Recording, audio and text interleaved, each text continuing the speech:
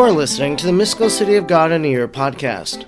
I'm Father Edward Looney, and throughout the year I'm reading and reflecting on this 4-volume, over 2,500-page work by the Venerable Maria of Agreda. And after today's reading, if you would like to discuss it with others who are following along, visit Facebook and find the group Mystical City of God in a Year podcast, and you'll be able to interact with other readers and listeners. Let us now thank the Lord for the life of Venerable Maria. All good and holy God, we thank you for the life of your servant Maria of Agreda. May we follow her holy example and shun the allurements of the world and abandon ourselves to your perfect will. Like her, may we enter into the quiet of heartfelt prayer and find your presence deep in the silence of our souls. Through the intercession of the Blessed Virgin Mary, the Immaculate Conception, may we pursue with deepest longing a profound purity of heart, mind, and body. By the prayerful help of Venerable Maria of Agreda, may we become holy and radiate the light and life of Christ to all we meet. Today is day number 94, and we'll be reading from Book 3 of Volume 2, beginning with Chapter 1, paragraphs 1 through 8. Book 1, or Book 3, one of two parts, contains the most exquisite preparations of the Almighty for the incarnation of the Word in Mary Most Holy.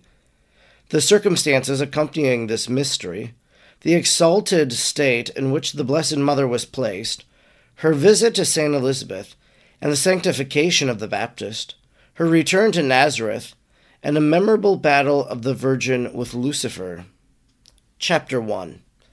The Most High begins to prepare in Most Holy Mary the mystery of the Incarnation, the events of the 9 days preceding the mystery, especially the happenings of the first day. 1. In order that her most faultless life might be to all an example of the highest holiness, the Most High had placed upon our Queen and Mistress the duties of a spouse of Saint Joseph, which was a position requiring more intercourse with her neighbors. The heavenly mistress, finding herself in this new estate, was filled with such exalted thoughts and sentiments in the fulfillment of her duties, and ordered all the activities of her life with such wisdom, that she was an object of admirable emulation to the angelic spirits, and an unparalleled example for men. Few knew her, and still fewer had spoken with her. But these happy ones were so filled with the celestial influence of Mary, that with a wonderful joy and with unwonted flights of spirit they sought to express and manifest the light which illumined their hearts, and which they knew came from her. The most prudent queen was not unaware of these operations of the Most High, but neither was it yet time, nor would it be her profound humility, as yet consent to their becoming known to the world. She continually besought the Lord to hide them from men, to make all the favors of his right hand redound solely to his praise, and to permit her to be ignored and despised by all the mortals, in as far as his infinite goodness would not be offended thereby. 2. These prayers were accepted by her divine spouse with great benignity, and his providence arranged all things in such a manner that the very light which incited men to proclaim her greatness at the same time caused them to be mute. Moved by divine power, they refrained from expressing their thoughts inwardly, praising the Lord for the light which they felt within themselves. Filled with marvel, they suspended their judgment, and leaving behind the creatures, they sought their Creator. Many turned from sin at the mere sight of her. Others amended their lives. All were affected by seeing her and experienced heavenly influences in their souls. But immediately they forgot the source of these influences. For if they could have remained in her presence, or could have retained the memory of her image, and if God had not prevented it by a mystery, nothing would have been able to divert their attention from her, and all would have sought her without wavering. 3.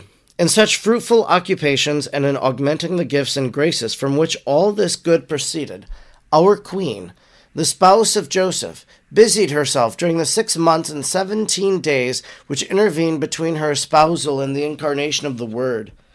I cannot pretend to refer even briefly to her great heroic acts of all the virtues, interior and exterior, to all her deeds of charity, humility, religion, and all her works of mercy, the alms and benefactions, for this exceeds the power of the pen. The best I can do is to sum up and say that the Most High found in Most Holy Mary the fulfillment of all his pleasure and of his wishes, as far as is possible, in the correspondence of a creature with its Creator.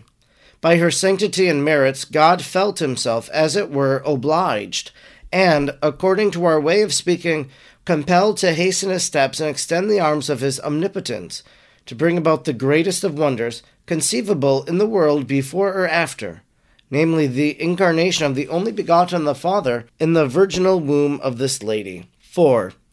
In order to proceed with the dignity befitting himself, God prepared Most Holy Mary in a singular manner during the 9 days immediately preceding this mystery, and allowed the river of his divinity to rush impetuously forth, Psalm 45:5, to inundate the city of God with its floods.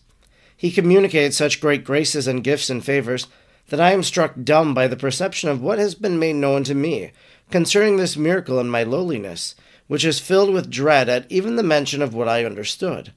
For the tongue, the pen, and all the faculties of a creature fall far below any possibility of revealing such incomprehensible sacraments.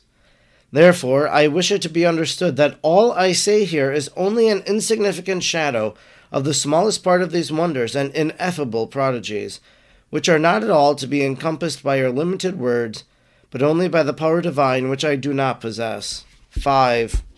On the first day of this most blessed novena, the heavenly Princess Mary, after a slight rest, according to the example of her father David, and according to the diurnal order and arrangement laid out for her by the Lord, left her couch at midnight, Psalm 118:62, and prostrate in the presence of the Most High, commenced her accustomed prayer and holy exercises. The angels who attended upon her spoke to her and said, "Spouse of our King and Lord, arise, for his majesty calls thee." She raised herself with fervent affection and answered, "The Lord commands the dust to raise itself from the dust." And turning toward the countenance of the Lord who called her, she added, "Most high and powerful Master, what wishest thou to do with me?" At these words her most holy soul was raised in spirit to a new and higher habitation, closer to the same Lord and more remote from all earthly and passing things. 6. She felt at once that she was being prepared by those illuminations and purifications, which at other times she had experienced in some of the most exalted visions of the divinity. I do not dwell on them, since I have described them in the first part. The divinity manifested itself not by an intuitive, but by an abstractive vision. However, so clearly that by it she understood more of this incomprehensible object than what the blessed see and enjoy by intuition. For this vision was more exalted and more profound than the others of that kind, since this heavenly lady made herself more capable day by day, and because she made such perfect use of graces, she disposed herself for ever greater ones. Moreover, the repeated enlightenments and visions of the divinity continually enabled her to respond more and more befittingly to its infinite operations. 7. In this vision, our Princess Mary learned Most High secrets of the divinity and of its perfections, and especially of God's communications ad extra in the work of creation. She saw that it originated in the goodness and liberality of God, that creatures were not necessary for the supplementing of his divine existence, nor for his infinite glory, since without them he was glorious through the interminable eternities before the creation of the world. Many sacraments and secrets were manifested to our Queen, which neither can nor should be made known to all, for she alone was the only one. Canticles 6:8 and 7:6. The chosen one, selected by the highest King and Lord of creation for these delights.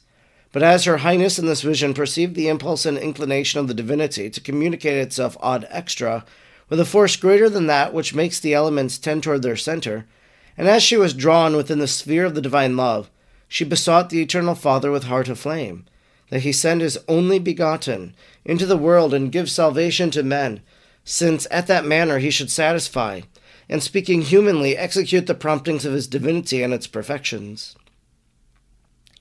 8. These petitions of his spouse were very sweet to the Lord. They were the scarlet lace with which she bound and secured his love. And in order to put his desires into execution, he sought first to prepare the tabernacle or temple whither he was to descend from the bosom of the Eternal Father. He resolved to furnish his beloved and chosen mother with a clear knowledge of all his works ad extra, just as his omnipotence had made them. On the first day, therefore, and in the same vision, he manifested to her all that he had made on the first day of the creation of the world, as it is recorded in Genesis. And she perceived all with greater clearness and comprehension than if she had been an eyewitness. For she knew them first, as they are in God, and then as they are in themselves. This concludes our reading today for day number 94. We've been reading from Book 3, Chapter 1, paragraphs 1 through 8. Today we begin this 9-day novena in which we hear how God prepared Mary for the visit of the angel and the announcement of the incarnation. But before we got to this moment in which Mary went in prayer and then the angels came and spoke with her and revealed these things to her, we heard that Mary touched the hearts of so many people, that wherever they saw her, whenever they talked with her, that they were marked in a new way, that they were different because of this encounter and this experience. One of the things we can marvel about is that Maria of Agreda told us that this was like 6 months and so many days after she left the temple. And we can then maybe begin to think about, well, what was that life like for Mary in the ordinariness of every day? We heard that she prayed at certain hours, so she continued that spirit of prayer that was fostered in the temple.